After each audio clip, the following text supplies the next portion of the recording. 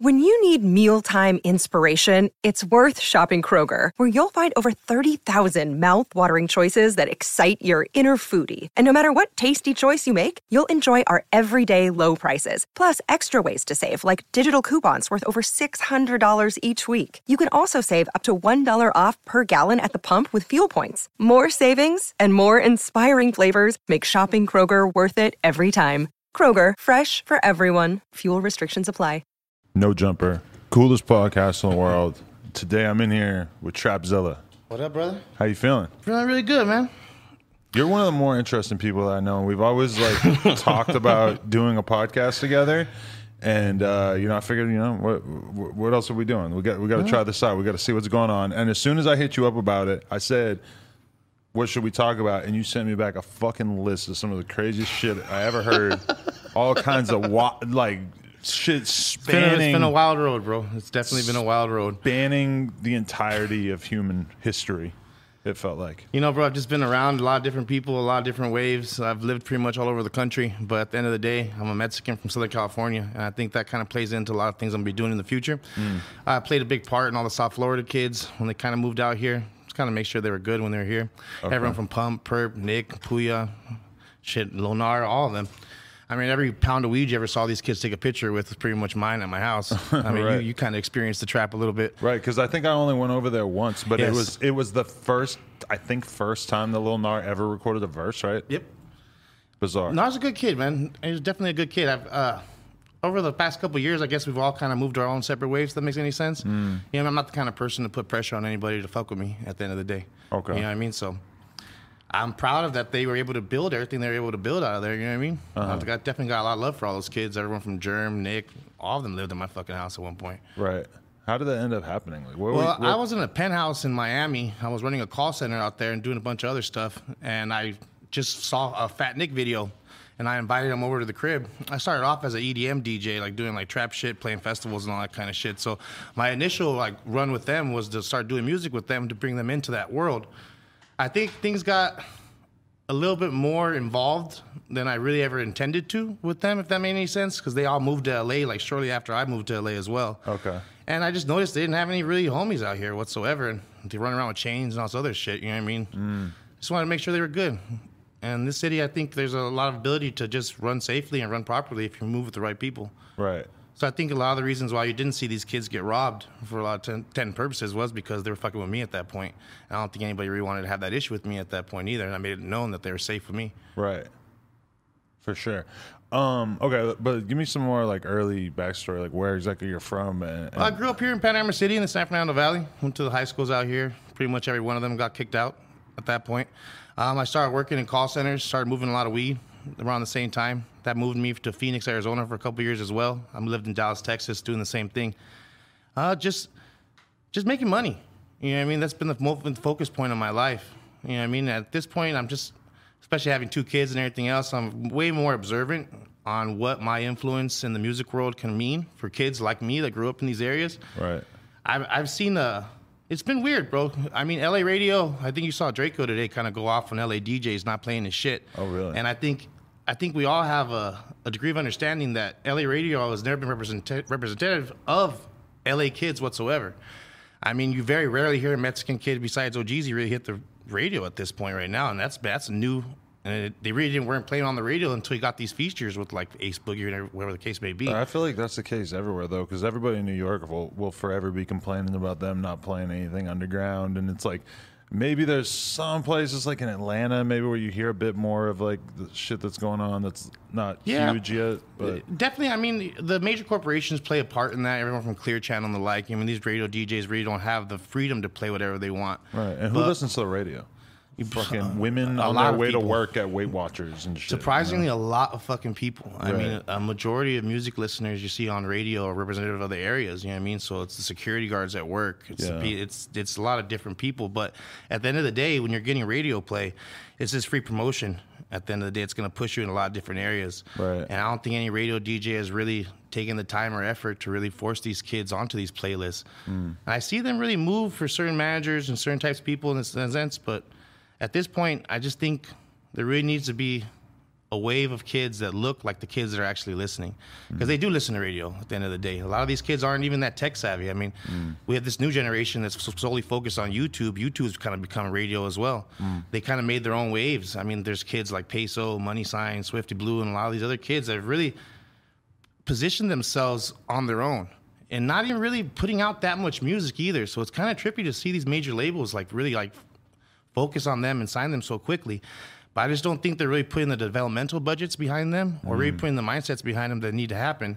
I mean, at the end of the day, these labels can put people on the radio if they want with the proper radio budget. It's pay to play in every situation. Right. And I think that they just don't really see that being like a valuable tool. That it's kind of like, if you're going to clearly be showing the momentum that you're going to get to that level, or if they really feel like they can turn you into that kind of artist. Otherwise, I feel like the costs are just so prohibitive that to take OGZ and turn him into this like radio artist that has radio hits on the radio all the time, I mean, it's gonna be so goddamn expensive, and I don't feel like they make really enough money that. to do it. Yeah. At the end of the day, I think a lot of people have a misconception of how much money is actually involved on this shit. You know what I mean? You see it with these major labels when you go into these offices in New York. Like when I took Smoke Perp to New York to meet with all the labels, it was pretty interesting just to see like the desire they had, the kind of offices they had. It's like, dude, there's big fucking money moving here. And it's all bullshit. They say it's not. The reality is in the advertising and everything else, streaming or syncing and the whole 9 yards, there's a lot of money moving around, and I don't think it's representative of the people that are actually listening. 1 out of 4 kids that are coming to the United States are Latinos under the age of 18. I think we're going to see a huge demographic shift happen as well. And the labels and the managers and the people that have influence in that are paying attention. I mean, you see everyone from TK signing every Mexican kid he can at this point, like from Bravo to the like, you know what I mean? So I just think there needs to be a more solid understanding of the history of Los Angeles and kind of like what these radio markets mean. At this point, with Mexican influence in the radio and media, I mean, right now, what do we have? Like Food's Gone Wild, pretty much representing everything. Mr. E, or Save Yourself, if you want to call him. You know what I mean? I could tell there's a respect, but there's a lack of overall respect when it comes to the imagery of the SoCal Latino or Mexican, or whatever the case may be. I think it's been so focused on making fun of and making jest of every single thing that I don't think they would do with other cultures. I mean, if there was like let's say, Black's Gone Wild or White's Gone Wild, I don't know if it would end so pretty as well in those situations. And I don't think people would really. We have as a culture, we are very, very. But I mean, we do. We have World Star, and then we have Barstool.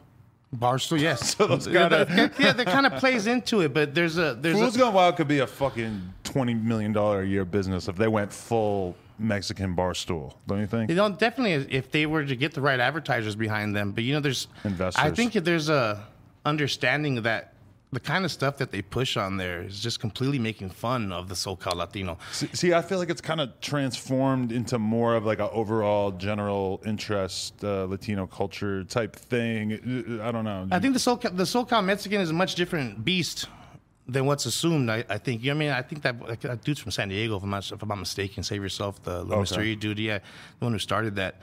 If you look at some of the videos that have gone viral, I mean, none of these people like agreed to kind of go viral with these situations. You got that one dude, I don't live to live dude video guy. Like, he's constantly getting harassed on the streets. You know what I mean? Because these videos, and he never got paid a dime for them. And these they built up on top of these dudes that they really went with. Some of the guys that they've posted over the years, you know what I mean, got taken down pretty quick because they were the wrong people to post like that. But I think the overall message is that maybe we shouldn't be the butt of the joke so often, if that makes sense. You know what I mean? I just think there's a lack of respect when it comes to the entirety of the Mexican culture in Southern California when the focus is so based on that completely. I see Lil Mr. E getting a record deal before most of the other kids out here. You know what I mean? I'm pretty sure he has offers on the table. But he put the clown nose and the mask on for a reason. I think he's going to keep it that way for a long time as well. Who is this? I don't know. The dude who runs Fool's Gone Wild. Oh, okay, Yeah. okay. He kind of keeps his name out of the mix as well. I think there's a reasoning behind that as well. Okay. Much respected, dude. I mean, anyone who can build a platform like that, you know what I mean? I never really thought about who ran Food's Gone Wild until I saw Boy West Coast threatening to kill him. Oh, yeah. That was interesting. I mean, good old Boy West Coast, huh? I bet you got some feelings about him. No, not necessarily, brother. At the end of the day, you know, he is a homie. He's definitely a Southern California Mexican at the end of the day, and I have my respect. But it's just funny to me when the labels throw so much money at that kind of situation based on that little blip of virality that he had. It's been interesting to watch, to say the least. You know what I mean? That is another good example, though, of like people like it seems like when this shit goes viral, it's more the extreme version of it that they can laugh at, not the version of it that they can relate to and actually genuinely fuck with the music. I think one of the interesting things that's been happening as well is that if you're a black and you're a rapper and you're affiliated with the hood, that's totally fine in every major label's boardroom and the whole 9 yards. But if you're actually a gang-banging Mexican or Southern California Latino at the end of the day, Osreño, to represent that culture has kind of got you blackballed in the industry for a large extent. Unless, let's say, you're someone like the traditional, like, let's say, Latin hip-hop dudes over the years. You're everyone from Little Rob to Mr. Capone and everyone alike. But they kind of built their own little platforms. You know what I mean? And I'm not sure if they're representative of this generation of kids at all. There's definitely a generation gap there. Completely. And I see like a lot of focus on the media and podcasts that focus on those dudes. I mean, they got kids like Pesos, like only like 16, 17 years old. And Money Sign Suede, what is he, like 18, 19, if I'm not mistaken as well. These kids are really young. And the youth of Los Angeles is really behind these kids completely. You see their shows selling out with like a day announcement. I mean, the Shoreline wave was crazy. And I feel like they broke up before they could really fully capitalize on. You know what? I think everyone who kind of looked at the Shoreline stuff kind of looked at it in the sense that Ojeezy was kind of like the focal point of what they were doing. Phoenix was kind of the focal point of what they were doing as well. But I don't know if the way that was pushed was entirely right in the sense. It was weird from very early You got them on. signed to Atlantic, didn't you? No. You didn't, who was in the middle of that deal? I think TK. TK's? No.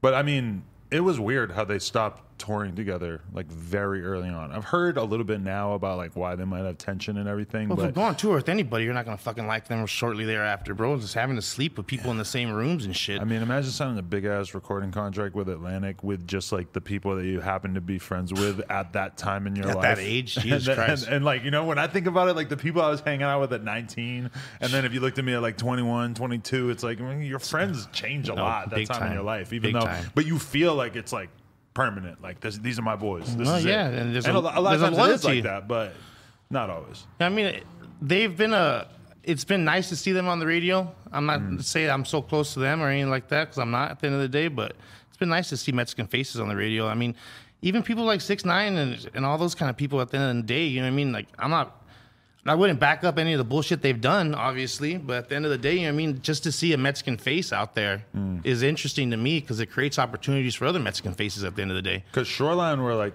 big to me because that was just indicative of, you know, poppin' ass rappers who just remind you of normal Mexican kids in LA kicking it with Armenian dudes, white dudes, black dudes, etc. And like, you know, it's a very multicultural group, but it actually represented what I think of when I think of the average kid who listens to rap in LA. And I think those kids, you know what I mean? Like, I don't know, this next generation of kids kind of gone through the system in the sense of like youth authority or the prison system out here, and they have a different understanding of the way things go.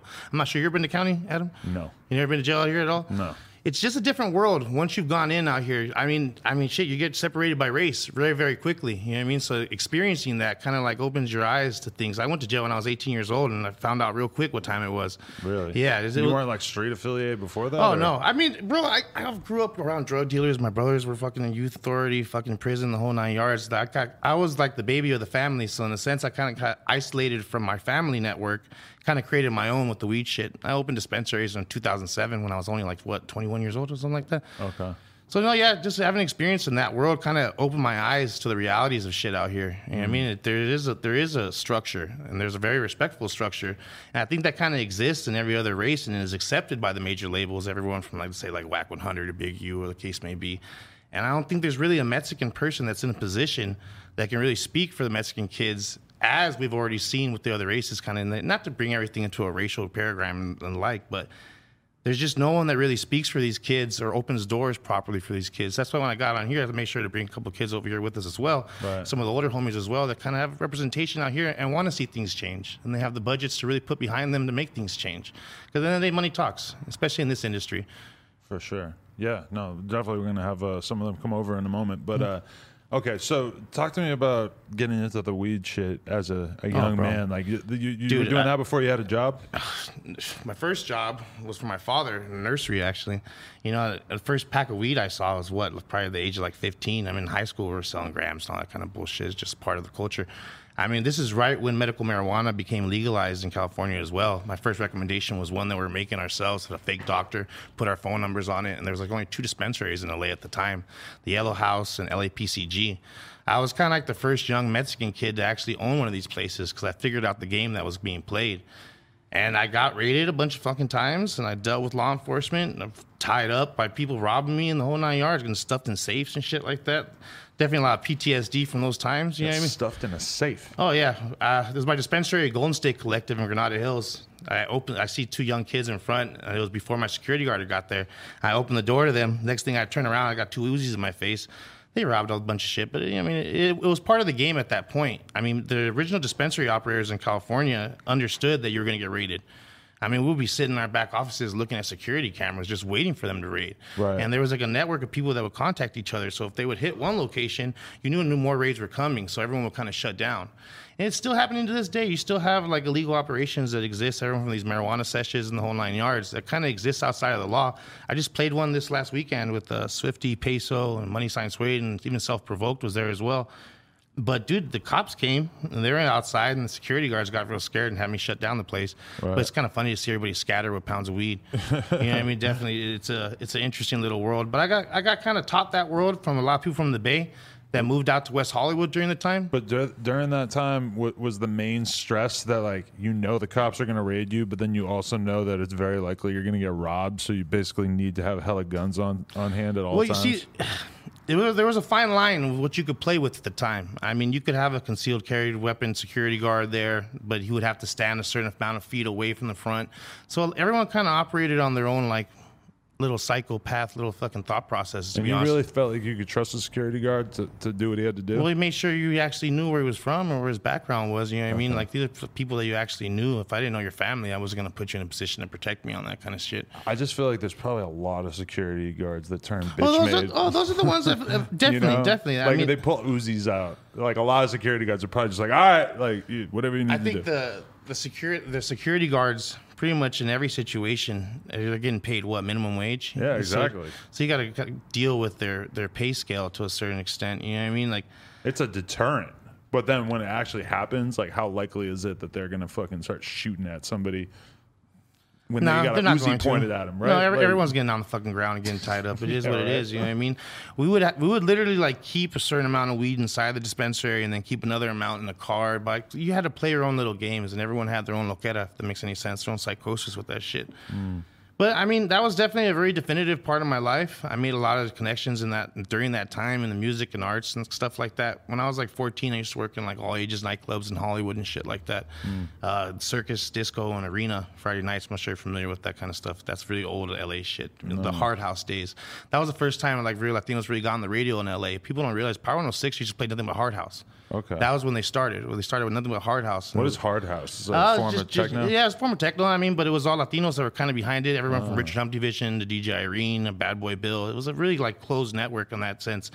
But I mean, I even worked for Larry Clark for some time at that point as well. That was interesting. During the West Up Rockers times and shit like that, I helped him with all that kind of stuff. So I've definitely been around a lot of weird shit over the years. You know what I mean? I think that's why people have a lot of different questions about me on that kind of stuff and who the fuck I exactly am, right? Or what I represent in the end of the day. But just been around a lot of stupid shit over the years. You know what I mean? And I've tried to make a smart situation out of a stupid one. Has kind of been my calling card for a lot of different situations. Definitely. So you were in the weed game at that time though. Like how deep into it did you get? You get more. I mean, bro, like this is kind of like during those days, most marijuana was being grown in Northern California by like older white dudes, like hippie dudes and communes and shit like that. Right. My dispensary was right off the first exit off the 5 when you go out in the San Fernando Valley, and we were kind of the first huge market to like open up. So a lot of the farmers, a lot of the old timers out there used to bring me weed directly. And that's kind of how things started. Then you had the LA growers that were growing mostly like OG Kush and things like that. That's when the shit was like $6,000 a pound. That was the initial stages of that kind of stuff. Yeah, but those kind of people kind of still exist. They're just in the shadows a little bit, if that makes any sense. You know what I mean? The originators of medical marijuana in Los Angeles don't have any representation with the new breed of it. I mean, yeah, everybody from Burner with cookies, you know what I mean? The connected dudes.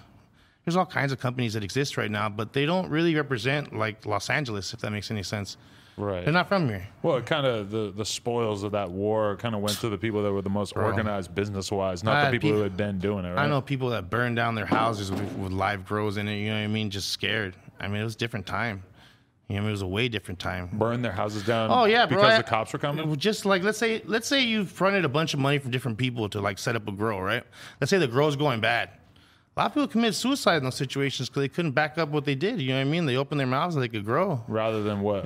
Like 20 grand the wrong people. Yeah. 30, 40,000, maybe 100,000 if you're setting up huge warehouses. Killing yourself over 20 grand. Jesus Christ. Rob a bank. You would think. Roll the dice, dude.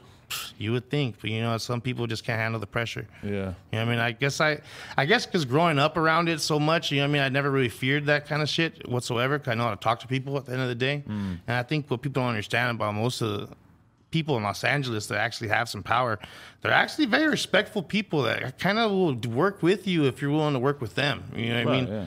It's just when you turn to them when shit hits the fan, but you don't turn to them beforehand, is kind of when the issues create themselves. You know what I mean? Right. And that's kind of my experience with that stuff in the Wii game. You know what I mean? But I mean, shipping packs and all that kind of bullshit, bro. You got people like Cali Plug and everybody else kind of made that shit really popular, and and they use it almost as like a comedic intervention on that sense. You know what I mean? Because I saw them like they have like sweaters with like different buildings in downtown LA.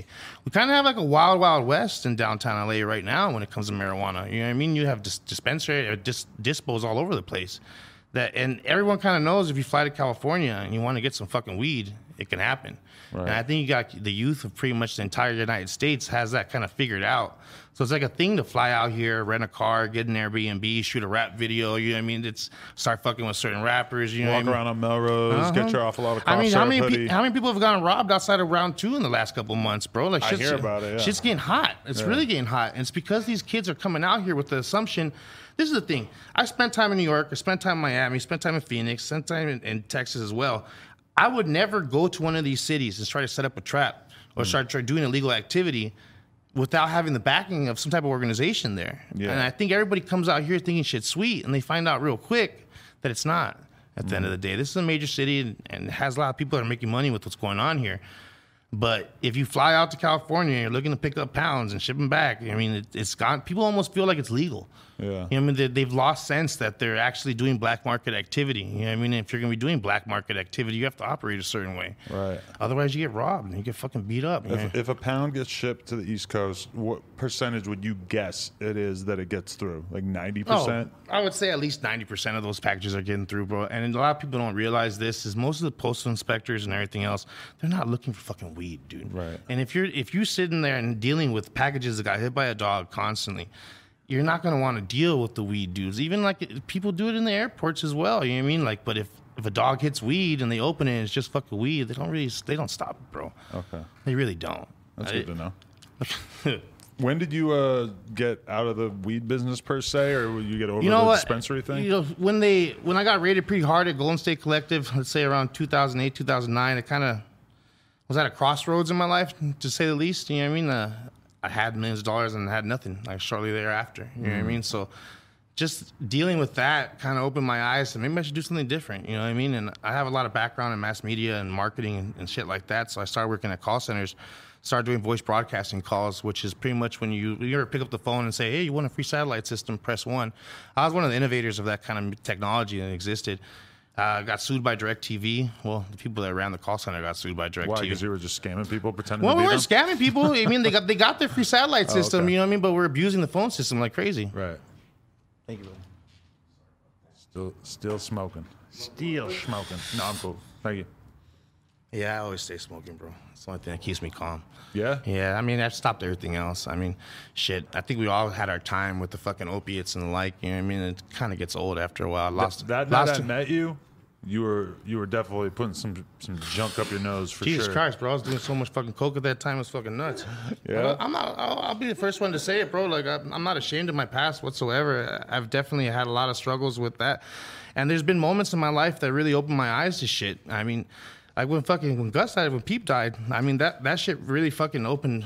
I mean, shit. My last conversation with Gus was I was gonna beat the fuck out of him when he got to LA because he had posted that video with all the Xans in his fucking mouth. You know what I mean?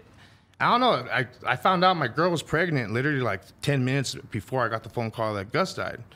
And that kind of like opened my eyes a lot to the situation. I'm like, what am I going to fucking do in my life? Do I want to have like these kids and me be fucking addicted to drugs? And like, what am I really representing? Yeah. You know what I mean? Because I started noticing a lot of these young kids in LA like looking up to me. I mean, when they started going viral with Pump and everything like. And the reality is, you know, got a 16-year-old kid in my house doing a bunch of fucking drugs.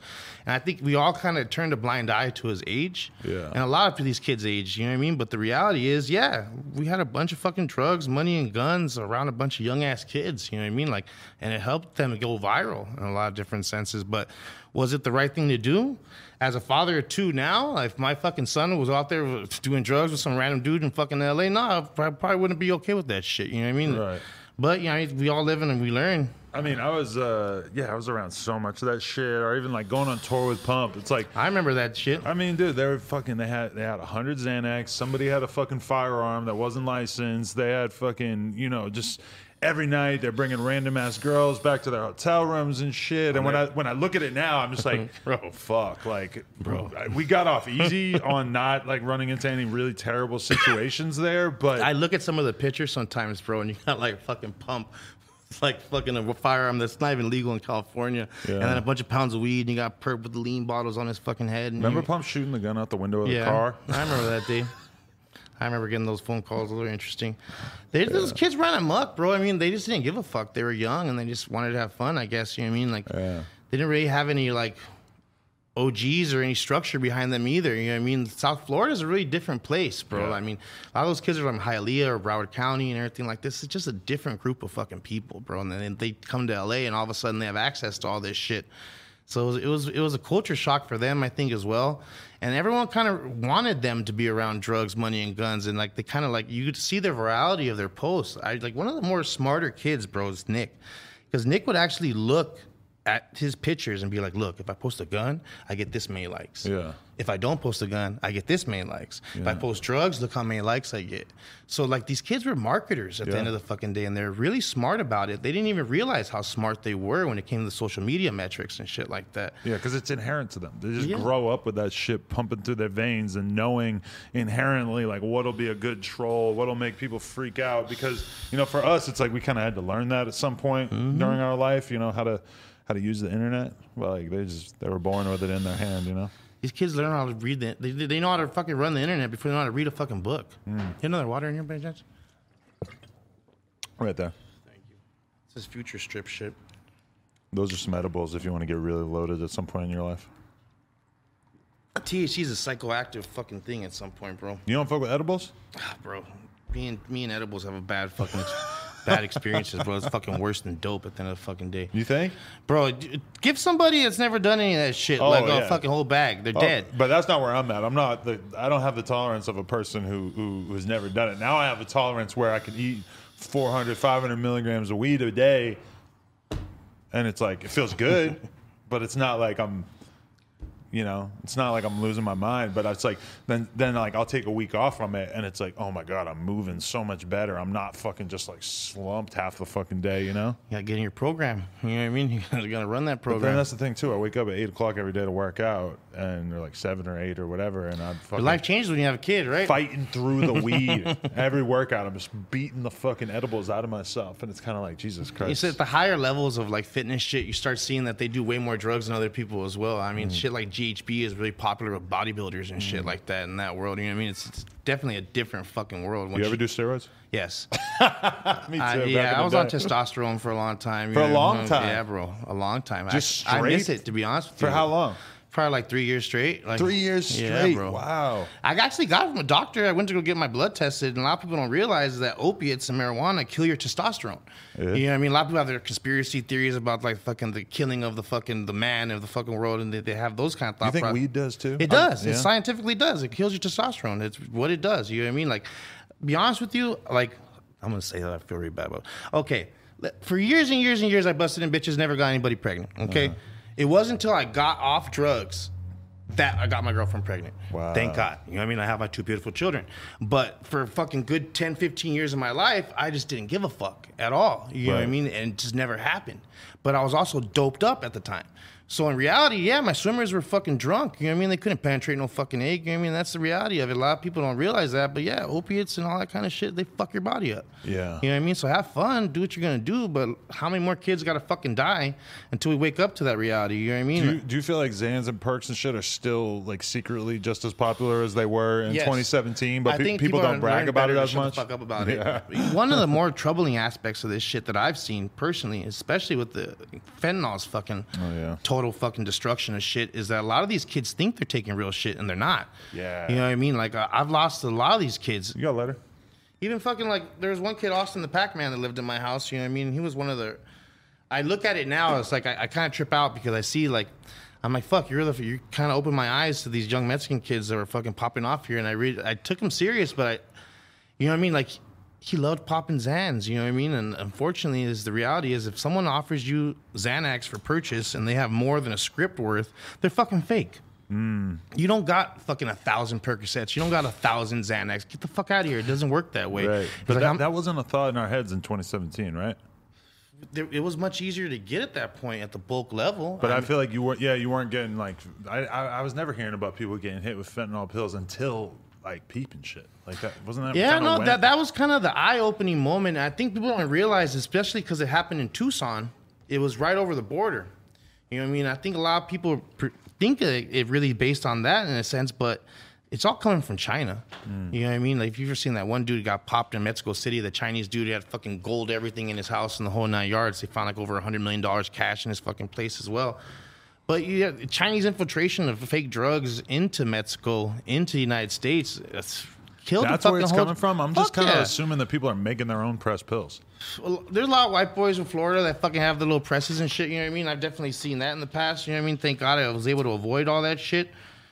But bro, I mean, a lot of these kids don't get it, and a lot of times these kids die not because of the fucking drugs, but because everybody freaks the fuck out when they pass out and they don't fucking call an ambulance. Oh, really? I mean, I think the whole PEEP situation. You know what I mean? I put a reward out trying to find out. I was just all fucked up and I was hurt because I lost my little fucking homie.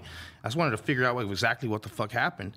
You know, I mean, after really speaking with his mother and like doing the documentary and all that bullshit, I kind of came to terms with the reality of what had happened. Was, yeah, it was a fentanyl death, bro, but if they would have fucking called the ambulance immediately, we wouldn't be sitting here talking about that shit in the past tense. Well, I think a lot of these kids, same situation. Yeah. You know what I mean? But here in California, thank God, there is a law that if you do call an ambulance, they're not gonna fuck with you in terms of the police shit at all. They'll come and they'll save your fucking friend, and you don't have to fucking bury your homies because you fucking panicked. You know what I mean? I think there's way too many white kids, way too many Mexican kids, way too many black kids that are just dying for no fucking reason. Right. I think, and no one about it so much now. Yeah, nobody ever wants to talk about it, but the reality is, bro, it's like if you Narcan someone immediately, they're gonna survive. You know what I mean? If you call the ambulance immediately, they're gonna fucking survive. I mean, when the paramedics actually got to PEEP in that bus, they took a temperature of his body. I think it was like 87.1, if I'm not mistaken. His mom posted it's kind of cryptic message on his feed one time on Instagram with the actual degree. And what she was trying to say with that picture and the degree, I've read some weird shit on Reddit. People are like, oh, if you look at it like this, they're trying to like analyze it. But the reality is, when you die, when you're alive, your body's usually around 98 degrees. Every hour after you're dead, it goes down like a degree or two, regardless of what the temperature in the room is. So when we see Gus's temperature was at 87.1, how many fucking hours did that kid sit fucking dead? Right. And I think we saw everything from the Bexy video of him dancing in front of him, not even realizing what was going on. But was by the time the ambulance got there, was he already gone? Yeah. His body was at 87 degrees. Right. So what? He's been sitting there for 6-7 fucking hours dead? I mean, that documentary, bro, like, it really fucked with me in the head a little bit because a lot of things were kind of left unsaid for legal purposes. Oh, really? You know what I mean? So, like, I have to kind of walk a tight line with that kind of shit, too, because it's still litigation that's happening right now. But the reality is like, a lot of people weren't talked about that were management and the like, you know what I mean, that played a part in this whole situation. The reality is that Gus fucking loved drugs. He liked doing drugs, and he'll pretty much do any drug that was put in front of him at the time. Which a lot of these kids, they get into this mode where, like, it's like some cool shit to just be down to get all fucked up. You know what I mean? Oh, yeah.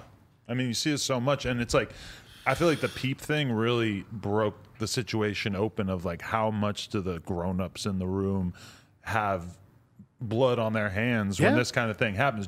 How do you feel about how that lawsuit's going to play out, and do you think I mean, who do you I think think's at fault? I think at a certain point it becomes a financial battle because the reality is like alive he would have been worth how much, bro? Right. I mean, like it like blows my fucking mind the traction he was getting like in reality. Like, you know what I mean? Like he would have been the biggest artist I think in the world at this point. I'm not even trying to blow him up like that, but the reality is he was very representative of a lot of different cultures. His grandfather was a Rhodes Scholar that wrote a lot of books about Emiliano Zapata and shit like that. So like he definitely had a different understanding of a worldview than most of these other artists. You know what I mean? And you saw the traction that was happening. I mean, shit, he was walking major fashion shows and the whole 9 yards. He was really getting that full fucking like exposure that I rarely see a kid get. Right. You know what I mean? I don't think there's a lot of kids that could even pull that shit off. No, definitely. I mean, He had a certain order to him, bro. it was like his music didn't get as big as like everybody kind of felt like it could. But then meanwhile, Well, I introduced him to McConan, you know what I mean? And when I introduced him to McConan, my intent and purposes with that meeting was so he start writing these big-ass records. Right. And I think you saw, like, a big change. And a lot of the fans just kind of disagreed with the direction it was kind of going at that point as well. right. You know what I mean? McConan, I'll be honest with you, I don't think he's still, like, right from that whole situation, bro. Like, he lives in Portland now and, like, kind of avoids everything. Doesn't want to really be involved much anymore because there's still a whole album of material that hasn't been released yet. You know what I mean? There's still a lot of material. I have songs of his that are unreleased. It's been this weird, like, back and forth with everyone because they just don't know who to speak to because at the end of the day, his mother doesn't control the label. You know what I mean? His father still owns a percentage of his shit as well. And I think that kind of, like, mix up right there is going to prevent things from really coming out. And there's everyone doesn't want to look like they're taking advantage of that kid as well, bro. And I think we saw a lot of different people like kind of use his death as a marketing tool almost for themselves, try to blow themselves up. Not to get so specific on certain people, bro, but like when you fucking ride the coattails of someone who just died hard, I think everyone was trying to fight to see who was his best friend, who not. You know what I mean? Everyone from the GBC kids, Nick, and everybody else kind of like fighting with each other over shit. You know what I mean? That was definitely a moment where I was just like, oh, It's like, wow, bro, this is getting cringy I'm as way fuck. too old to be. Exactly. Like, this is just not how you handle a death. Like, there should not be this much argument between his friends after somebody passes. There was just a lot of weird shit. The man. reality is he left LA to get the fuck away from everybody. Right. And that's what he did.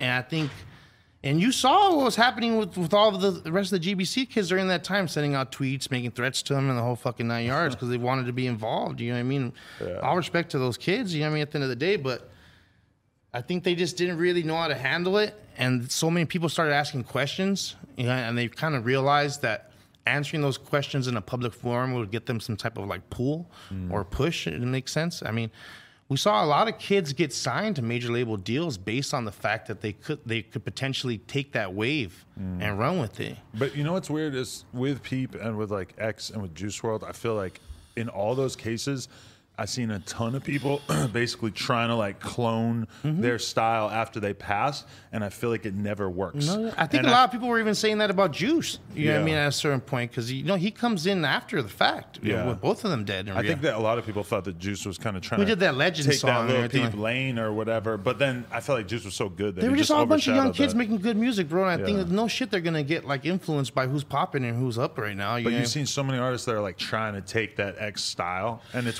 weird though how Bro. no matter how good a job they do of it, the fans don't seem they're to really not gonna. give a shit. They're never gonna grab onto these kids. And I think you have a lot of people that have gotten really good at like giving them a little exposure in that lane. You know what I mean? Some people have done it right. Some people have done it wrong. I mean, a lot of people get caught in the middle. Like, look at Scheme. Like, he was around both of them like, very, very closely. Yeah. And I'm very happy to see how much he's risen as well. You know what I mean? actually pretty crazy. Yeah, it's fucking nuts. In reality, bro, that kid used to sleep on my sofa as well. You know what I mean? I spent a lot of time DJing for Riff Raff all over the country. I was, For what years? shit, that's what 2012 to 2015. So like right when he was popping Yeah, off. right when Neon Icon, before that came out. I mean, shit, we're still talking about like before Versace Python's freestyle, before all that shit. He wasn't even. He was just doing YouTube videos at that point and popping off World Star. So you were with him before Yeah, Diplo. yeah. Okay. Riff's an interesting thing too because I think people didn't really know how to handle him. In a large sense, one of my weirder moments in my life was sitting in the BET offices with him, and just every single person coming out going, "What the fuck is this dude doing here?" You know what I mean? Like, and people just didn't get it. If you grew up in Houston, it's different than growing up anywhere else, bro. Like, there's Chinese fools, there's fucking black dudes, white dudes, everyone like, but if they grew up in the same neighborhood, they all have the same hairstyles, they all have the same look, they have the same vocabulary and stuff like that. And I think we're seeing that a lot with the youth right now in LA, is like the use of, let's say, the N-word in music and shit like that. You know what I mean? That even though I don't necessarily agree with the use of that vocabulary, just out of my life experiences, I just stay away from that kind of shit. When did you stop saying it? I'd say like 4 years ago, I learned that it'd be a bad idea to keep on going with that lane. But I spent so much time in Houston, spent so much time in Florida around these fucking kids that it's just part of the fucking vocabulary. They say it like it is what it is. But growing up in the high schools and middle schools here in LA, now all the Mexican kids use that vocabulary as well. You know what I mean? Like, it's interesting to see, but it's part of the culture that's developing here as well. I mean, their heroes are no longer like Tupac or like Dr. Dre. I mean, a lot of these kids listen to Kodak or they listen to someone else. I mean, average Mexican kid in LA has probably never had anybody tell him not to say the N-word, right? It's super normal. Depends. Like, I mean, if they have older homies that just got out of prison or some shit like that, you know what I mean? If their family's actually affiliated with some shit, I don't think they would be so willing to do it in front of them. You know what I mean? Because it is different. But these kids are growing up different as well. You know what I mean? I think there's an understanding with the older guard here as well that these kids are going to say what they're used to saying. You know what I mean? It's not a point to judge them or to knock them down for it, but it's the vocabulary that exists in these day and ages. You know what I mean? Like, if someone older like me has a different level of respect for those kind of words, but the youth is going to say what they're going to fucking say, and they have to stay true to that as well. I think these kids, if they pop off as big as I hope they do, a lot of these young Mexican kids, it's going to be getting on East Coast radio or getting on the East Coast radar. You know what I mean? And like, can they pull it off? I mean, we've seen a lot of other people fucking do it and face no retaliation for it whatsoever. I mean, it's just going to be that one person with that star power that is sort of able to push it through. If we look at fucking Daniel's situation, 6ix9ine situation, bro, like, that kid recorded a lot of music at my house. I met him through a dude. Yeah, I met him through a dude named Pac-Man that was out here. There's another Pac-Man, not Austin, but he used to sell a lot of weed out here as well. One of the early affiliates with Cali Plug and all of them. He did that, what was that fucking song they did? 6ix9ine just really stole it from him as well. But they did a couple songs together. There was one video where in New York where 6ix9ine's with a bunch of packs of weed in it, and those were all stolen from someone in Los Angeles. You know what I mean? Stolen. You know, this is the reality of what was happening. People don't understand this, but when 6ix9ine was in LA with all the 9 Trey dudes, they were literally going studio to studio asking a bunch of questions about a bunch of drugs. And I looked at it really, really funny from the second I met him. The second I met him, he asked me for some coke. I'm thinking, you want some coke to blow, whatever. I'll give him a little sack. And he's like, no. He's like, I want a lot of coke.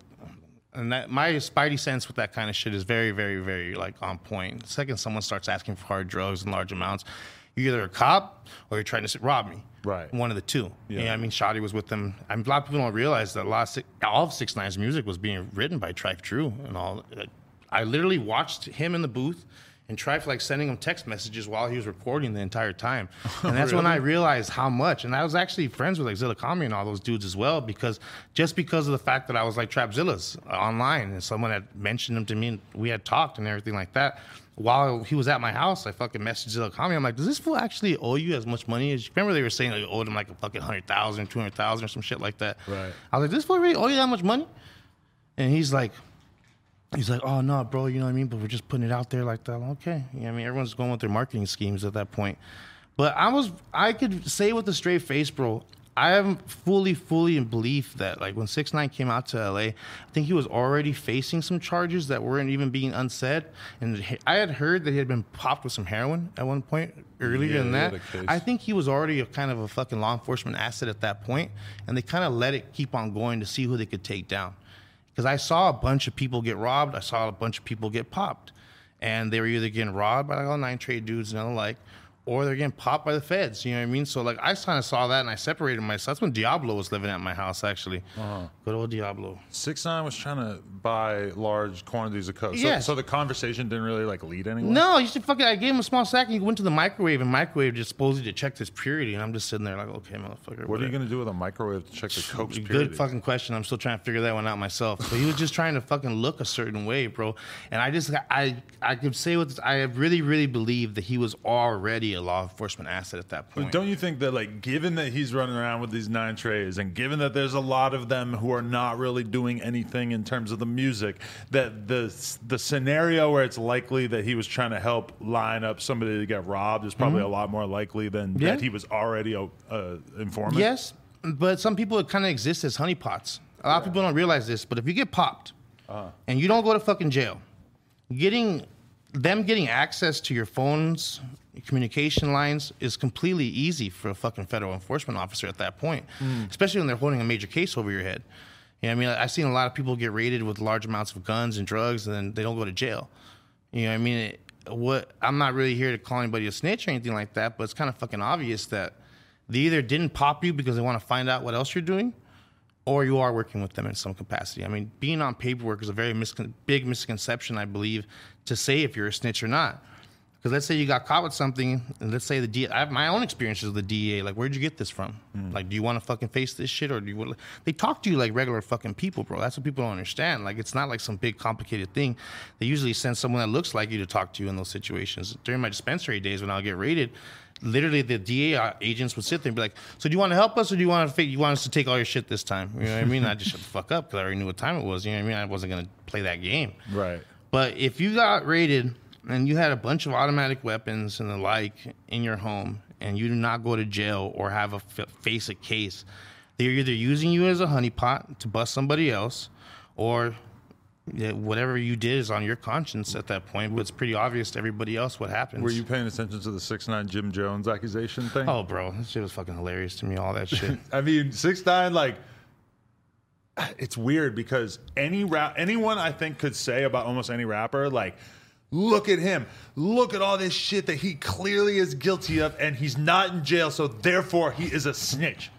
That's like an easy line of logic because not every rapper, but a large percentage of rappers are basically just like telling you about their crimes. Bro, a lot of these kids represent something they're not really made of. And to be honest with you, that's why I like these young Mexican kids that are coming up, because if you listen to their raps and what they're saying, it matches up to the reality of their lives. They're talking about having blowers, plus catching cases, the whole 9 yards, but it's actually real. And I think the South Florida wave got really good at kind of telling the story of that kind of shit and not actually living it. Right. You know what I mean? Like, I listened to a lot of the lyrics. Dude, some of the shit they would rap about was shit they would see me do. You know, I'd be like, what the fuck? I'm like, okay, you know what I mean? Like, but they're very good at telling the storyline, but not actually living that life. And that's why the music was kind of fun, because they'd be saying shit about drugs and shit that didn't even make any sense, shit about guns that didn't make any sense. But, you know, if you don't know anything about guns, except like a bunch of random shit you heard in rap songs, it kind of gives you like a license to be really creative with the shit that you're saying. And like, okay, I heard Axe say that at one point, is that the SoundCloud wave was the wave of cute young kids with crazy hair talking about street shit that they weren't actually doing, but that the wave now is the actual gangsters. Really about it. Yeah. And I think you get a Pooh Shiesty who shot a security guard in the club while he's the hottest rapper in the world, but that is the problem. Like, that's what happens when you get the real gangsters popping. And then that's the reality of it. I mean, but at the same token, if you're gonna rap about that life and not live it, you know what I mean? You're gonna put yourself in a lot of bad situations. You know what I mean? I think we've seen a lot of these kids get themselves in weird situations with people when they're doing features with random people. Like, why the fuck did you give this dude a feature when he's so popping? They paid a level of respect to people that actually live that life to play it off right. You know what I mean? Like, but they definitely benefited from that culture. I mean, they definitely profited off that culture as well. I mean, music is going to be something that has an effect on the people that listen to it. And I think if you're really pushing a bunch of bullshit about popping 100 Xans or whatever the case may be, you don't know it, but you got blood on your hands. And it might be misdirected, and I'm not going to judge them for it. But if everything you fucking talk about is about doing drugs and not giving a fuck in the whole 9 yards, and then the younger kids kind of hear this shit and end up doing that, you know what I mean? Yeah, you did that. I feel like you're talking to Future. Well, bro, Future's actually a really nice person at the end of the day, bro. Yeah. You know what I mean? He's an amazing artist, but I mean, that is basically, you know, and it was never more obvious than the Juice WRLD situation where Juice WRLD told him, like, I'm still kind of confused on what exactly happened with Juice on that situation, bro, because when I heard that story, I was just like, it just like, why would you pop that many to yourself? I mean, like, why not pass them amongst the group or something? But I heard the part about, I heard that was bullshit. That was like a media invention or a rumor or whatever. And that, how did he die? I think he was just like freaking out because there were feds pulling up on him, and I think he was probably already super overtired, super fucking strung out. They found a bunch of packs on that plane too, didn't they? Or some and shit guns and like all kinds of. They were like somebody. And I've never looked into it, so I actually don't know who, but somebody was basically like using his career as a way to move packs on these jets, which it's a I think- brilliant move, and right? I think that sends a message to all these young rappers as well, as like, be very careful who you affiliate yourself with. Right. Be very careful who you put yourself around. I mean, if they don't have your best interests in mind, at the end of the day, they're gonna push you in every direction that they see fit. And I hate seeing these kids kind of get pimped. In a sense, you know what I mean? And all respect to these people signing them to labels and management deals and the whole 9 yards. I mean, when I first met Lil Uzi, shit, he had like 8 deals at that point. He had the Diamond Cuts deal, he had the Drama deal. Everybody had a piece of that kid. It wasn't until when Rock Nation kind of stepped in and wiped all that shit clean. Thug was kind of like that too. He signed a bunch of contracts. He had a bunch of different deals with a bunch of different people, bro. And like, how the fuck do you make money in that world? I've seen people like selling features and they don't even have rights to their own music. And then when you try to clear the fucking verse, it doesn't get cleared. Oh, that happens all the time. It's nonstop. You know what I You mean? get a couple thousand in cash in the studio, and then the feature can never get cleared, so you end up leaking it on shit, the SoundCloud. SoundCloud wave did it for drugs. For a fucking couple lines of lean. Oh, hell yeah. Yeah, bro. All Like the time. I saw verses traded for fucking 10 perks. Like I would just sit there like fucking amazed. I'm like, you have any idea how big you guys really fucking are? And I think a lot of these kids didn't really grasp how big they were in essence. You know what I mean? Like everyone from Pump, Perp to like, they were just running around, running amok, and they really didn't give a fuck about anything besides what happened that day. So like if they could fucking get a couple lean or some drugs and be in a nice car that day, they didn't really give a fuck about anything else. You know what I mean? Like, It is kind of weird though, because you look at the landscape and it's like whose career has really survived since the SoundCloud wave. And if you want to include them, you could look at Uzi and Cardi and say like obviously they're gigantic. See, they came up from more traditional backgrounds in the music world. They had older heads that were kind of there. Like the real SoundCloud kids, is like I like to call them, didn't have that kind of backing like whatsoever. Right. You know what I mean? So, I mean, you have someone like Yachty who's still pretty relevant. I mean, it does feel like at a certain point the world kind of turned their backs on Pump and Perp. Obviously, a lot of the best from that world straight passed away too early. Yeah, I mean, we're never going to really know its real true effect. But I think that the effect that they have is not going to be a financial one for them proper, but they definitely influence a generation of kids that just put shit out there. The whole DIY concept to music kind of went hardcore once people saw the SoundCloud shit. Because SoundCloud kind of started off with like EDM DJs and shit like that, bro. It was like mostly DJ mixes and shit. Yeah. That's when I first kind of got involved with that kind of stuff.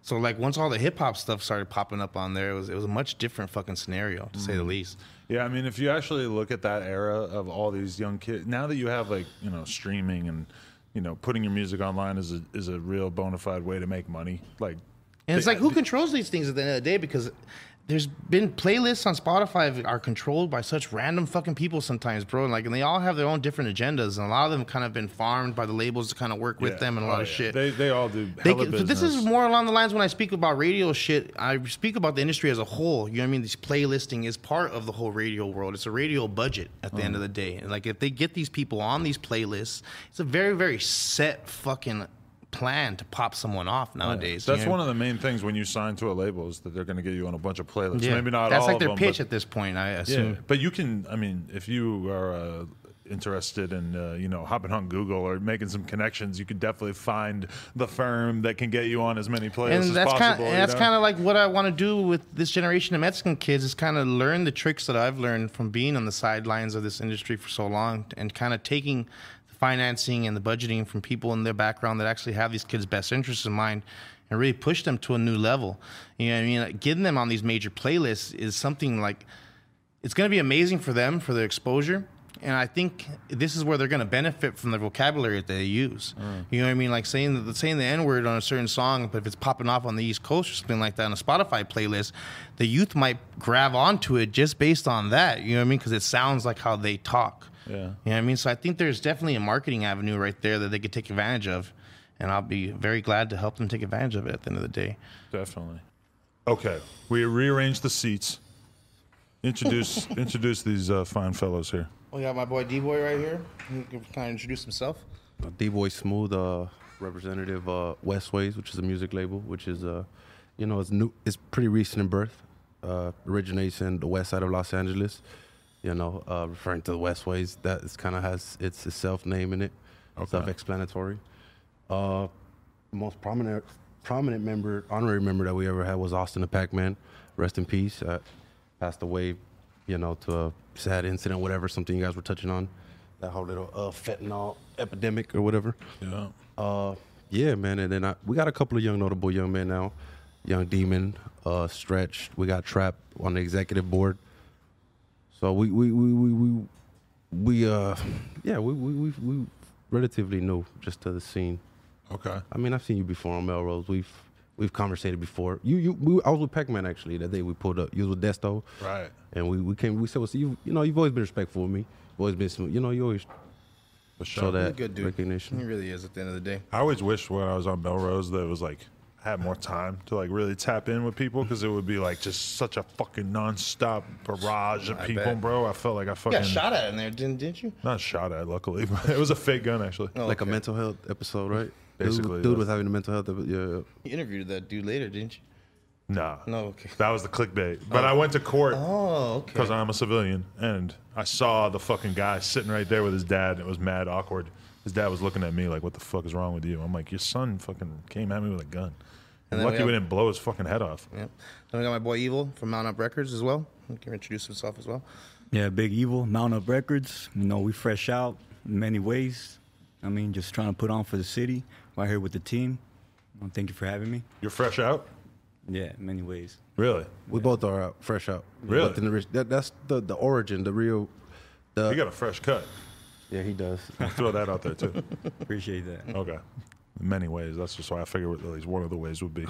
Yeah. So how do you know these guys and what do you feel like they are I mean, I've known D-Way for a long time as well. Recently introduced to Evil and the Mount Up Records dudes as well, but they're kind of representative of the people that here in Los Angeles that can really do a lot of things for the youth in a positive manner and in a way that's kind of accepted by the leadership structure here in California. tell me more. I mean, their experiences in life in general, I mean, kind of plays into those situations. I think both of them have spent time in federal prisons or state prisons as well, you know what I mean? So there's a different level of understanding of how things work here in California that comes from these kind of people as well. You know what I mean? But at the end of the day, they're just here for good business and to do things properly. I think we all want to see these young Mexican kids actually get pushed in a very positive light, and they're willing to put up the money to really make sure that that does happen like that at the end of the day. Getting these kids playlisting and the whole 9 yards.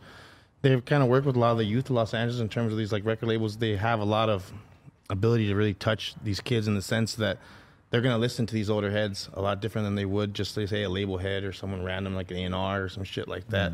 And kind of keeping them out of trouble and keeping them out of situations that they don't need to get themselves involved in. Can they offer the ability to really do that at the end of the day? You know what I mean? For sure. So how many years did each of you do? I spent over 23 years of my life incarcerated. Holy fuck. And that's just from the age of 16. So Wow. So I you just were did 13 definitely years qualified. in Pelican Bay, yeah. Just got out. God damn. I've done about 10 collectively. I'm younger. I'm about a couple decades younger. Right. But yep, that's pretty much the upbringing. Well, I guess it's a super general question, but I mean, all that time, how does that, like, what is that left with you with in terms of how you speak to young men who you feel like are, probably at risk at making the kind of choices that you guys made that left you in that situation? Well, you see, the thing is that we've actually gotten the experience of actually being in the streets, going through the whole 9 yards of, going to jail. We both went to youth authority. We both went to prison. We both were in maximum security prison. So we've been through actually pretty much what comes with, the streets and pretty much, the fun parts. We've been through the fun parts. So we for the most part, our whole jump into music is that we understand right now that the most important, how can I say, the most effective form of communication is music right now for these youth. And it's the most effective form to communicate with, mass amounts of youth, where they kind of understand more so our upbringing and where so we come from, because I don't think that's never really been put out there prior to, I mean, ever, just because we really come from a background where we really don't talk about what we do in the streets. We're not about that. We're not talking about what's in the streets. We're not about dry snitching. You know what I mean? We've never really, never been into that. Well, that got invented while you guys were away for the most part, right? Right. I mean, it's been happening in media. Yeah. We realize that as a form of entertainment, You know what I mean? It could be presented as such as, you know, we also have the ability to be directors. We have the ability to be, you know, real writers, and we could write actual stories. We could tell actual stories with a certain vividness that another individual has never experienced. So we, in essence, are the essence of the whole story of that's being portrayed right now in the media. It has forever been portrayed in TV, media roles, whatever the case. We understand that energy they're trying to portray. Yes, we get it. And I think a lot with the South Florida kids, you saw they were telling a lot of stories, but that weren't really real, and then we have to like deal with any of the backlash from it, from talking that kind of shit. But I think the youth of Los Angeles, these young Mexican kids that are coming out, it's a much different territory for them to be walking in and be talking like certain ways. You know what I mean? So it's best for everyone if you don't think that there's a structure, because these kids actually know the people that are at the heads of a lot of these situations, and a lot of people that actually have a lot of pull out there. So they don't have the liberty to really go out there and just say whatever the fuck they want in a large sense. You know what I mean? Like, of course they're going to be able to make the music they want to make at the end of the day, but they don't have the liberty of these South Florida kids where they're really bullshitting. You know what I mean? They're talking about real life situations that involve real people, and people are really affected by the level of communication that they have. So it's important for us to have like a real structure behind it. And I don't think the music industry has really had anyone in place that could really like help broadcast that message in a proper way without scaring the shit out of everybody and just making everything just go away to a certain extent. I mean, a lot of East Coast shit, a lot of Midwest shit that kind of exists in this little paragraph where there is no backlash, there is no repercussions to any of the actions or the things that they're saying. But these kids out here in LA, it's just a different world out here. Right. So it's important that they are led by people that have their best interests in mind at the end of the day. Right. But okay, so from you guys' perspective as people who just recently got out of doing long bids, how do you deal with the fact that if, like we were just having the conversation, people want to hear from actual, you know, young kids who are really in the streets, who will really shoot somebody, etc. Like, how do you deal with the fact that it's like it's hard to sell people on positivity? It's hard, but it's really easy to sell people on like violence and destruction of the community, basically. Well, that's what we grew up on. We just following what we've seen. What results they didn't teach us how to trade, Bitcoin. You know what I mean? They didn't teach us that. That's what these kids, fortunately, nowadays, they need some positive things, but we didn't get that. You know what I mean? So it's a regurgitation of just, all right, this is the true interpretation of what's, you know, and we're not here to glorify, you know, particularly anybody. It's fictitious businesses, you know, here, what we seek to do is simply just kind of grab that voice and, help it prosper. Help it know that they do have some heroes in their own proper culture that do exist. We just, you know, we're I'm not gonna say we're, but they're just in the how can I say in the beginning in the you know just like any other culture that's came to America, you know what I mean? That's pretty much what this is, you know. Representative of the immigration wave that happened in the United States. You know what I mean? These kids are young, they're Latinos for the most part. You know what I mean? Like they grow up in these same streets that these guys grew up in as well. You know what I mean? And like I think we've had like a wave of people that didn't live the life that they were speaking, and these kids actually really do. So like, there's a different way of working in those worlds. You know what I mean? It definitely is. It's much different than let's say like Pump saying all the crazy shit he was saying. You know what I mean? If he was, and you see these kids not really. When's the last time you saw these kids like in Hialeah or in Broward County? You see them like in Miami maybe, or you see them around these areas, but you don't really see them back in their own neighborhoods. These kids coming up live in the same neighborhoods that they're talking about. Right. You know what I mean? So there isn't this isolation from that world. You know what I mean? So they're in the midst of everything. So they have to carry themselves in a much different way than other people would, if that makes any sense. No, definitely. Yeah, it is kind of crazy that you don't hear more. Now that everybody's in Miami all the time and shit, and it's like, seems like that's the big hub, but you don't really hear about people getting robbed that much out there, right? No, bro. It's fucking security everywhere. It's different. You know what I mean? The Florida culture in Miami is like separated from the rest of Florida. People don't even consider you from Florida if you're from Miami to a certain extent. You know what I mean? Like, oh, yeah. Definitely. It's different. Yeah, 100%. I remember one time, one of the first times me and my friends drove down to Miami on a BMX trip, and we stopped at some random Denny's in Florida, and some old white lady was talking to us about the fact that we were going to Miami. She's like, I wouldn't go there if you didn't speak Spanish. And I was just like, whoa, like, I never had somebody say something like that to me. That was crazy. Like, you're racist. It's different. I mean, they're racist against me being Mexican out there. I mean, the old Cuban dudes hated the fuck out of me out there. Yeah. Lived in a penthouse, you know what I mean? So they were all working there. I guess there was a weird, like, back and forth. I think in culture, the whole SoCal Latino and Mexican thing is looked at everywhere else in the country. Like, if it's just people that are, like, gangbanging or if it's just people that dress a certain way in the life. But they come in all shapes and sizes in all reality, bro. Like, they really do. I mean, there's different races that are involved in a lot of every street gang here in Los Angeles. You know what I mean? It's they're representative of the areas that they're actually in. Definitely. Okay, you take over and ask them the questions that you think would be the most interesting for the audience. Here we go. Boom. Like, Evo, like, in all reality, like, what would you like to see from these young kids coming up? Honestly, I just feel like a lot of them are glorifying all this gangbang stuff, right? Gangbang's a thing of the past. That's in the 90s. It's not the 90s. You know what I'm saying? It's if I understand if you want to tell a story, it's entertainment or whatever, but I just feel like most of the rappers nowadays, they're talking about the stuff that we used to do back then, that we actually lived. I mean, if you don't really live that, why are you going to perpetuate something that's negative onto our future generation when in reality, like, if we're all our people, like right now, as far as Raza, all the Mexicans, like we should all be getting along. There should be no reason why you feel like going somewhere to just gangbang on somebody for no reason because you're trying to prove yourself or something like that. When it's like there's cameras everywhere now, you're gonna get caught. Yeah. Why? You're gonna do it for the gram because you want more followers? It just doesn't make sense. If you're gonna talk about stuff like that, I mean, come up with some other, it's entertainment, but come up with some other songs as well to balance that out, where you actually talk about how you really feel and talk about something positive, the struggles you're going through. That's what I want to see from them. So in reality, at the end of the day, you don't really want to see these youth kind of go down the same roads that put you in prison in the same sense. Exactly. I spent over 3/4 of my life incarcerated, or at least 2/3 it. So it's born in the Y, raised in the pen.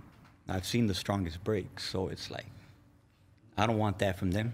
You've ran into some rappers in prison, I assume, as well over the years, right? Yeah, I feel, It's like I say, like a lot of these people, they rap and they're not really about that. So if you're not really about that, what you're rapping about, why don't you talk about what you're really about? I mean, but so what's the key thing that has changed from the 90s to today? Because from my perspective, a lot of the kids you're talking about, they basically are talking about what, like shooting at their enemies, selling drugs, doing drugs. It's seems accurate to me that those are things that's basically what they're spending a lot of their time on. Yeah, that's not really going on as much as it used to go on before in the 90s. It was worse then, yeah. Yeah, so it's like real war on the streets out here. Yeah. All the time, and it's like, now it's just people that are bored that are going out and doing this stuff. Like you really gonna let something pump you up to where like, you know what, I want more followers or I want more attention. It's like you need attention. It's like, why do you need attention? Like, go do something positive. Help your community out. Do something that's gonna actually help your neighborhood. A lot of it is like gangs used to war over like what, drug turf and shit like that. But now like so much of this shit is really not about, they're just warring over nothing, over just like social media disrespect and shit. Yeah, right? most of these kids talking about gangbanging and all this stuff on especially on social media, they're not even gang members. It's like you're a resident dude. Like why are you talking about I'm gonna go gangbang on this dude and go put in work on their set? That's on the set. That's on the hood. Like you get locked up, you're not even claiming nothing. It's like I don't even understand that. So why are you talking about stuff that you don't even understand, like the power of lyrics, the power of music, of entertainment in general? Yeah, it's entertainment, but some young kid's gonna listen to this, he's gonna be like, oh yeah, you know what? I'm gonna go do something stupid. Then you got idiots doing drive-bys thinking that that's cool. Drive-bys that's not cool. If you do a drive-by, who knows who you're gonna hit? But why? Because you got pumped up on some fucking idiot saying something about a drive-by on a song and you think that's cool? People do not understand the power behind their lyrics and their words. So that's why I'm saying, to me, it's just funny. It's like you're talking all this stuff, it's like they say now, all cap in your rap, but you don't realize like you could have blood on your hands, like you said earlier. Have blood on your hands. So I look at it like, talk about something that you actually do. If you're in love with a girl, talk about that. Make some music that everyone can relate to. That's real. Yeah. I think a lot of the people that are more willing to speak about that kind of shit and like their lyrics are people that haven't really had dealt with the consequences of that kind of shit. It's not funny to talk about when you actually lost a family member, you lost a mother, you lost a sister.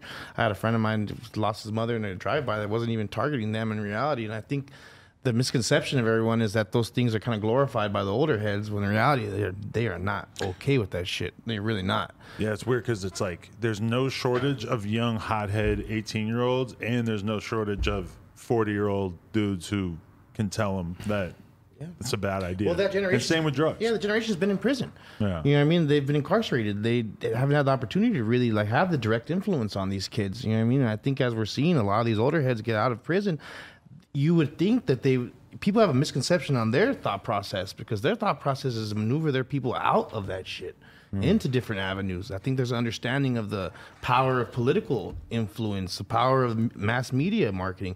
I think there's an understanding of a full-blown propaganda war on the youth of Los Angeles and the youth of the nation, in a sense, to be pushed towards drugs and violence in a large sense. And when we see these artists that get pushed by these labels and backed by these labels, the thematic structure of their songs and everything else kind of rings the same constantly. It's putting these kids in some situations that they don't really know what the consequences are. You know what I mean? I think that's been very problematic if we've seen, and you see the major labels kind of, they play along with it completely. You know what I mean? And it's at a certain point, I don't like being a conspiracy theorist or any shit like that because I don't really like playing those games, but it gets more and more obvious that, okay, you guys are either seeing the numbers of this and seeing that this sells well, or you guys are kind of perpetrating this consistency of just fucking the youth of this country being influenced by people that don't really understand the realities on the ground. Yeah, I think it's just easy to sell war. Yeah. You know? Like that's just something that forever will be attractive to people. You know? It's like when we think about like conscious rap throughout our lives, like how much of it has really like made an impact on you in comparison to the number of times you heard a song that was some gangster ass shit and you were like, oh, that's hard.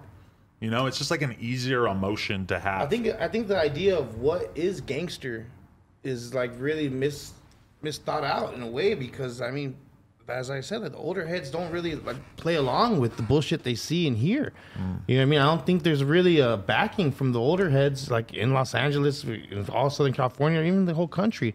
If you speak to the older people that have actually been to prison and dealt with the consequences of living that kind of life, the same story keeps on coming. It's like live different. You know what I mean? Their advice to the youth is to stay away from that shit. Focus on making money and living your own life. At the end of the day, if it doesn't make dollars, it's not going to make sense for these kids.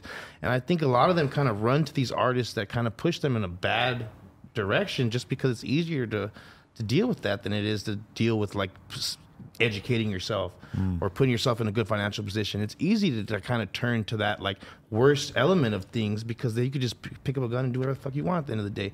But to do it with some honor and do it with some class and do it with some thought out respect is a whole different avenue that I don't think these kids have ever really been under before. And I'm very, very glad to see the older heads kind of come in and want to have some influence on these words and this world and what the messages that are being put out there. Because if they're going to make money pretty much based on the crazy shit that they did back in the day, you know what I mean, using those themes in their music, they have to do it with the understanding that, you know what I mean, like that they have to do something good, positive for these kids as well. Yeah, I mean, I think Youth Authority and the juvenile system out here in California has really created like a lot of different kids and put them in really weird situations at the end of the day. I mean, like my brother went to juvenile hall, he came out a completely different person. I think there's like, it's almost more hot in the juvenile halls in the YA system than I think it is, let's say, when you're getting processed in the county. You know what I mean? They get put into a whole different world like immediately and they come out way different. I've seen it over the years consistently. You know what I mean? Like, there's no real rehabilitation being done. There's no real education being done. They just kind of push them into even the worst case scenarios, like constantly. And I don't think there's been any, like, be it government-wise or education-wise, these kids are all going to underfunded, overcrowded schools. You know what I mean? So when you got a mixture of a horrible political system and a horrible education system backed by a music industry that's pushing all these themes on these kids, you create this like tinderbox, and they act surprised when kids get killed over this kind of shit. But the reality is like they perpetrate it and they keep it going. And I think that's kind of always been my issue with the music industry is that, I mean, some of the meetings that I've had with some major labels, that when it comes to certain kids, I'm like, well, we know this kid needs to get off fucking drugs and everything else if he's going to really succeed in this going forward. And it's always just like a laugh off and push to the side. You never see them put these kids into any type of rehabilitation programs. There's no mental health thought process to any of it. You know what I mean? They don't help them get therapists. They don't help them get psychiatric shit whatsoever. They just kind of expect them to keep on going. So there's a mixture of not having any good mentors and just perpetrating a bunch of bullshit at the end of the day when the older heads don't even agree with them even talking like that. You know what I mean? Like, and it's their stories that kind of get told in this music, and they're not okay with it. At the end of the day, they want to see positive avenues for the youth, and they're not going to change like the thematics of a lot of the music that's being put out. Like I said, a lot of these kids are really living this kind of life and fast forward. But I think there's a desire for everyone to slow the fuck down a little bit and kind of really take advantage of the position they have in a positive way. And it's easy to say that at the end of the day, but you know what? If they show it and they actually try, you know what I mean? I think there will be a really good influence here in Los Angeles. These kids listen to these kids, bro, and they really, really grab on to like any big popping artist. I mean, if we look at everyone from like Money Inside Sway to Peso, I just seen the way the crowd reacts to them, and it's all young Mexican kids. You know what I mean? So we have an opportunity here that they have these like figurehead kids coming in that could really push the right messaging. You know what I mean? Like, and I think it's very important that they have the backing of the older heads and people that have actually dealt with the consequences of a lot of these situations to really steer them in the right directions. Right. I mean, and I have a lot of experience in the industry and shit like that, and any way I could provide that to help them navigate those roads, I will. How'd you get tapped in with Peso?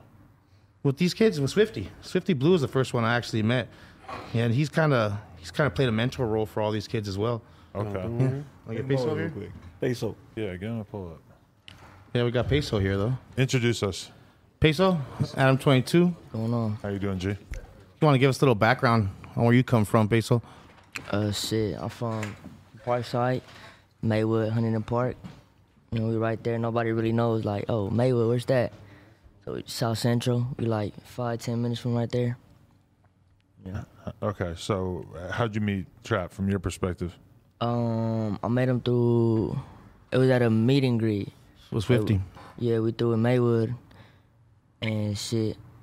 He pulled up with a couple of the homies, D-Boy and shit. So I already knew I've talked to was good peoples. Okay, how'd you start rapping? I know you already heard about my boy Suede. Yeah. Yeah, he got me into rapping. Like Suede blowing up. He was your boy before music? Yeah. Oh, okay. So I was on bullshit, in and out of jail and shit. So he was getting ready to do a year in the county. And he was like, man, I want to come home and you this time fucked up for real or you dead. And he knew like I was rapping, but I wasn't like taking it serious. So he was like, come to the studio and shit. And then after I did my first song, like my first song like that I fucked with, it was just a rap from right there. So if it wasn't like for him, like, hey, pull up, like if he didn't just give a fuck, like man, like he just wanted a homie, you know? Right. I would have probably been dead or in jail right now. Wait, so you were in the streets that heavy before this? Yeah, for sure. It was getting crazy? Yeah. These kids really live the life that they rap about. You know what I mean? It's kind of something that I've looked at and wanted to come in and kind of have some influence over these youth because I think that they have a great opportunity here. And they're blowing the fuck up. I mean, they really are. And the numbers speak for themselves. They're selling out concerts quick as hell, and people are screaming the words along with them. Yeah. You know what I mean, shit. I don't think they really saw that coming that quickly, bro. I mean, how many songs do you actually have like for really released right now? Like probably like 5 or so. Yeah. Yeah, like 5 or so. You know what I mean? Okay, but so we're having this whole conversation about, you know, young kids coming up and getting wrapped up in all this crazy shit. From your perspective, how do you think like it actually makes sense to try to like keep kids out of trouble or keep them away from doing 10, 20 years in prison like some of the guys we were just speaking to? Like from a younger perspective? Yeah, like from your perspective, like see, you can't really you really can't like me. If I'm hearing somebody tell me, hey, don't do this, don't do that, but I'm broke and I need it, I'm gonna do what I gotta do to do it, to get what I want, you feel me? So like, and then shit, like saying, all right, stay out of gang violence or stay out of violence. This is just me speaking for me, I can't speak for everybody else, but if my brother were to get knocked down, I'm gonna do what I gotta do, feel me? So you can't really do too much to stop somebody, it's just, whether they take that advice or not. Provide better opportunities and better situations, they don't have to make those kind of decisions Yeah, as well. exactly. You know what I mean? Like, If they're in the environment, then 9 times out of 10, that's what they gon', you know. But if they not in the environment, they good, they got paper, they whatever, they not gonna do it unless they just one of those weird kids that just have a mom, a dad, everything, and still try to live that life. Then good luck. He gonna either snitch or do some weird shit. You seen a lot of that? Well, me personally, nah. There's not too many like kids with money where I'm from, so nah. But I've seen it before. Like I've heard about it and shit. But where I'm, nah. It's usually kids that don't really come from the kind of background, come from very stable homes and kind of choose to jump into the gang life or some shit like that. And they're the ones that kind of make those like really shitty decisions. Yeah. Yeah. You know what I mean? Like those are the ones that end up snitching, the ones that end up doing really stupid shit and getting people hurt for no reason. But the kids that actually lived in these environments and have dealt with the consequences of those situations, like they're much more smart about how they navigate these things. Right. You know what I mean? So of course we're never gonna tell these kids not to live the life that they're living or do the things that they're doing, but if we could provide better resources and better avenues for them to really take care of situations that would normally lead to situations like that, put them back in prison or whatever the case may be. Right. I mean, it just needs to be done. Definitely. You want to introduce us to your other friend here? Go ahead, bud. It's Fam First. Run 2 studios out here in the valley. Same thing. Get to use the little homies the opportunity to record for the low, sometimes for free. Just I'd rather see them in there recording that in the casket or anywhere else. In the street, just keeps them out of trouble. I did 13 years myself, so I know how that goes. Goddamn. Yeah, I think these guys see themselves in a lot of these little kids, bro. Like, not necessarily little kids, but just they see the youth and they see themselves, and it's a mirror to the realities of them, and they don't really want them to fall into the same traps that they fell into in reality. I mean, streets of Los Angeles are a crazy thing. I mean, people of your own color, people of your own race, people of your own neighborhoods get put you in bad situations. You know what I mean? But I think there's a solid understanding amongst everyone that we need to provide better representation for these kids, give them better role models, and really get them in different situations than they were before. Right. You know what I mean? I'm going to be here and do whatever I can do for all these kids at the end of the day. That's good, for sure. You feel like you're like trying to correct for some of the stuff that you kind of feel bad about now in terms of I'll be honest with you, sending Lil Pump to do hits for you and all that shit. It plays into a lot of shit, bro, to be honest with you. At the end of the day, like, I watched a lot of kids die in these streets. I mean, I've lost a lot of I've seen a lot of families broken up. I've seen people lose their fathers, brothers to the prison system. You know what I mean? And if there's anything that we could do that could positively impact on these kids and provide other resources, that's what we're here to do at the end of the day. And I think there's a collective understanding amongst all, let's say, hoods or whatever the case may be in California, in Los Angeles, that we got to do something for everybody together. There's no real point in warring amongst each other and shit like that. You know what I mean? Everyone's kind of over all that 90s shit. You know what I mean? And now they want to build big business. They want to build these kids into huge acts. You know what I mean? And they really want a part of everything. You know what I mean? Definitely. Peso, you making money out here? How's it going? How are we monetizing right now? Yeah, I'm doing all right. Yeah? Doing all right, yeah. We got to get you fucking Twitch streaming and shit like that too, right? Yeah, Some for gaming sure. shit like that. Yeah. You signed to Ghazi right now, correct? With Yeah. Empire? Oh, so you did the Empire deal. Yeah. Who set that up? TK? Nah, that was me. That was you. Yeah. You're a resourceful kid, dude. Damn, look at that. That's Yeah. what's up. Yeah, what else are you into aside from music and trapping? Nah. Actually, I ain't never trapped in my life. I'm just kidding. I mean, yeah. There's an honesty to these kids that's refreshing, bro, to be honest with you. They don't really say shit they don't do. Trapping is just a metaphor for, getting it one way or another, right?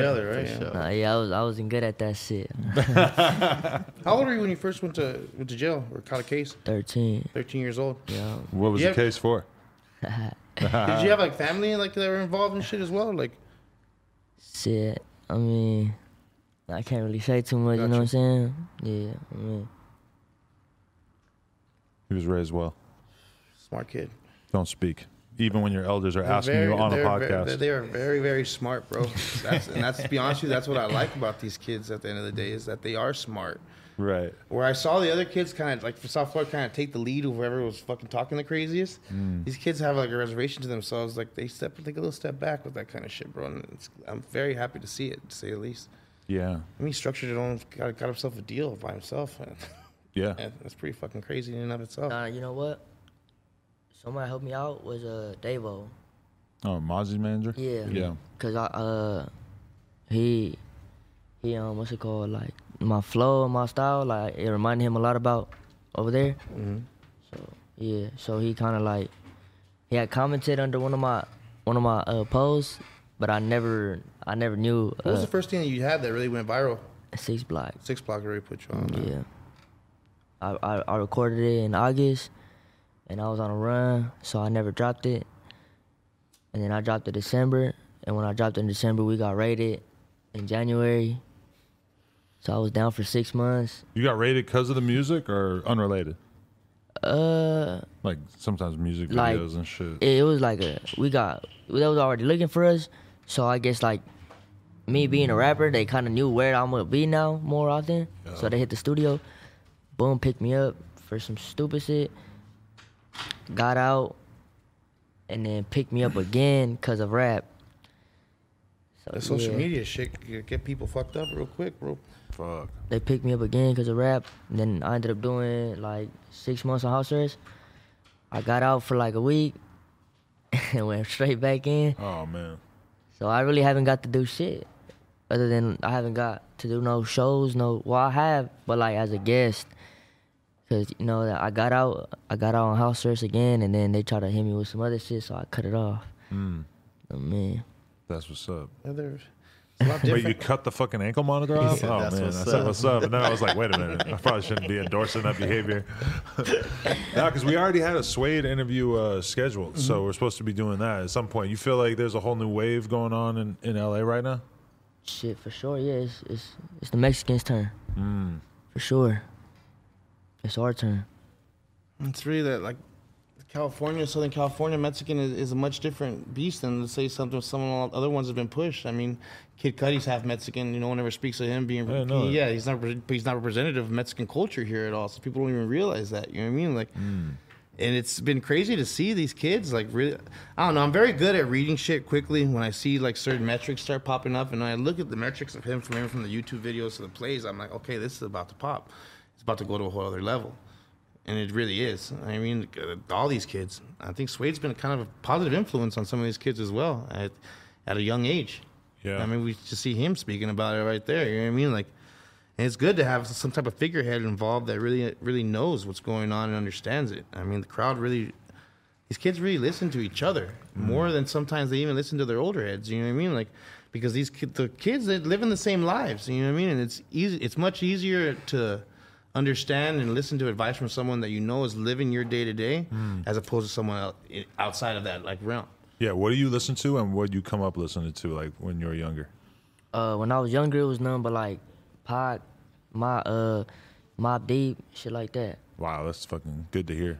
You don't hear that from a lot of younger guys these days. That's good. That was me. Like, Dre, Ho, NWA, all of them. It was just shit like that. So who got you into Mobb Deep?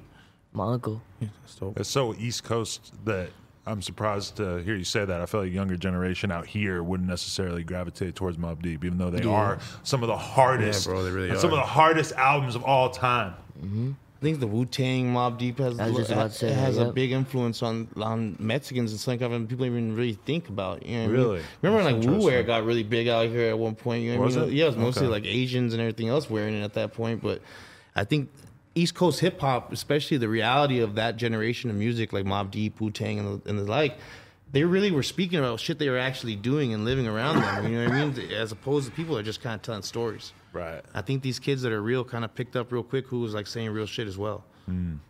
I feel it. Anything left that we should talk about? Anything you like to say, Peso?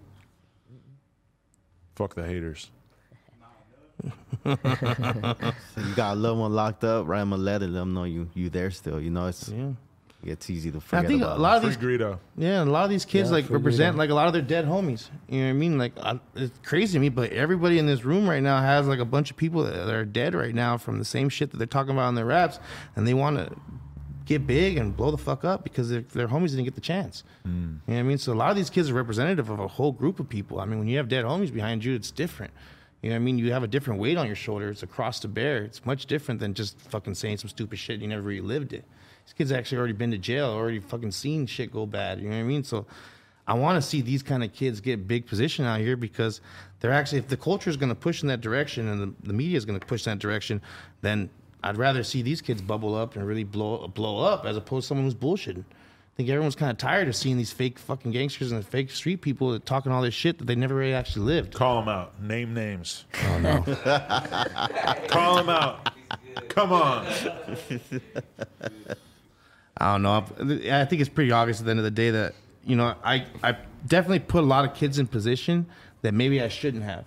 Really? You know what I mean? Like, maybe I shouldn't have given them connections to labels, connections to radio people. You know what I mean? Maybe I shouldn't have given them all that. You know what I mean? They didn't really live the life that I live or understand the things that I did. You know what I mean? And the second they got kind of access to those resources, that's like the last time you hear from them in a certain case. You know what I mean? But at the end of the day, I think there's a collective understanding of everybody that we want to see these kids blow the fuck up, and we're going to do everything we can to help them get there in a positive way as best we can.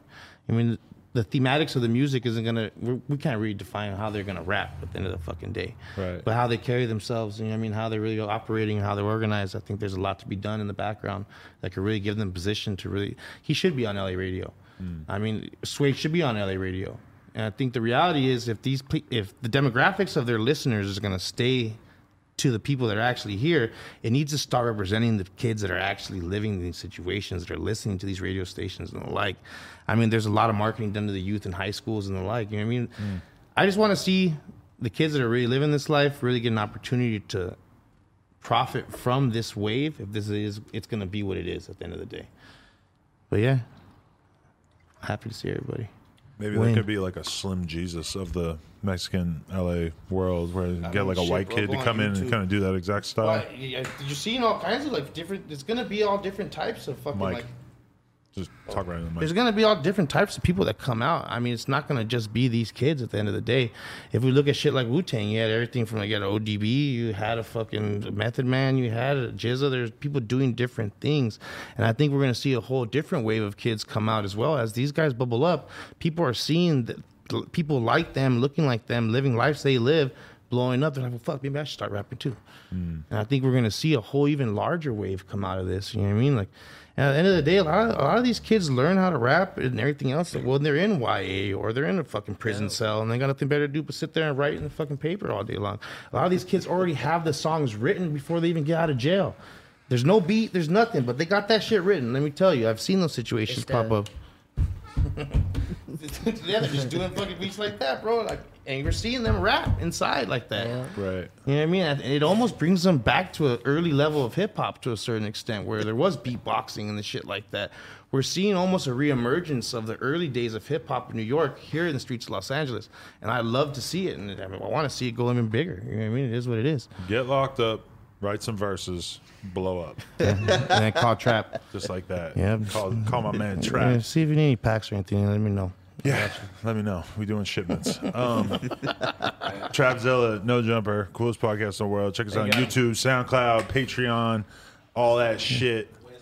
Westways, Shout mount out to up. everybody who Fat pulled First up. Empire. First got everybody in here, bro. I'm gonna pull up to a show soon. Hell yeah, Let's go. for sure. That's gonna be a good we vlog. we isn't it? going on tour. Let's go. You gotta pull up. Let's go. I'm out there.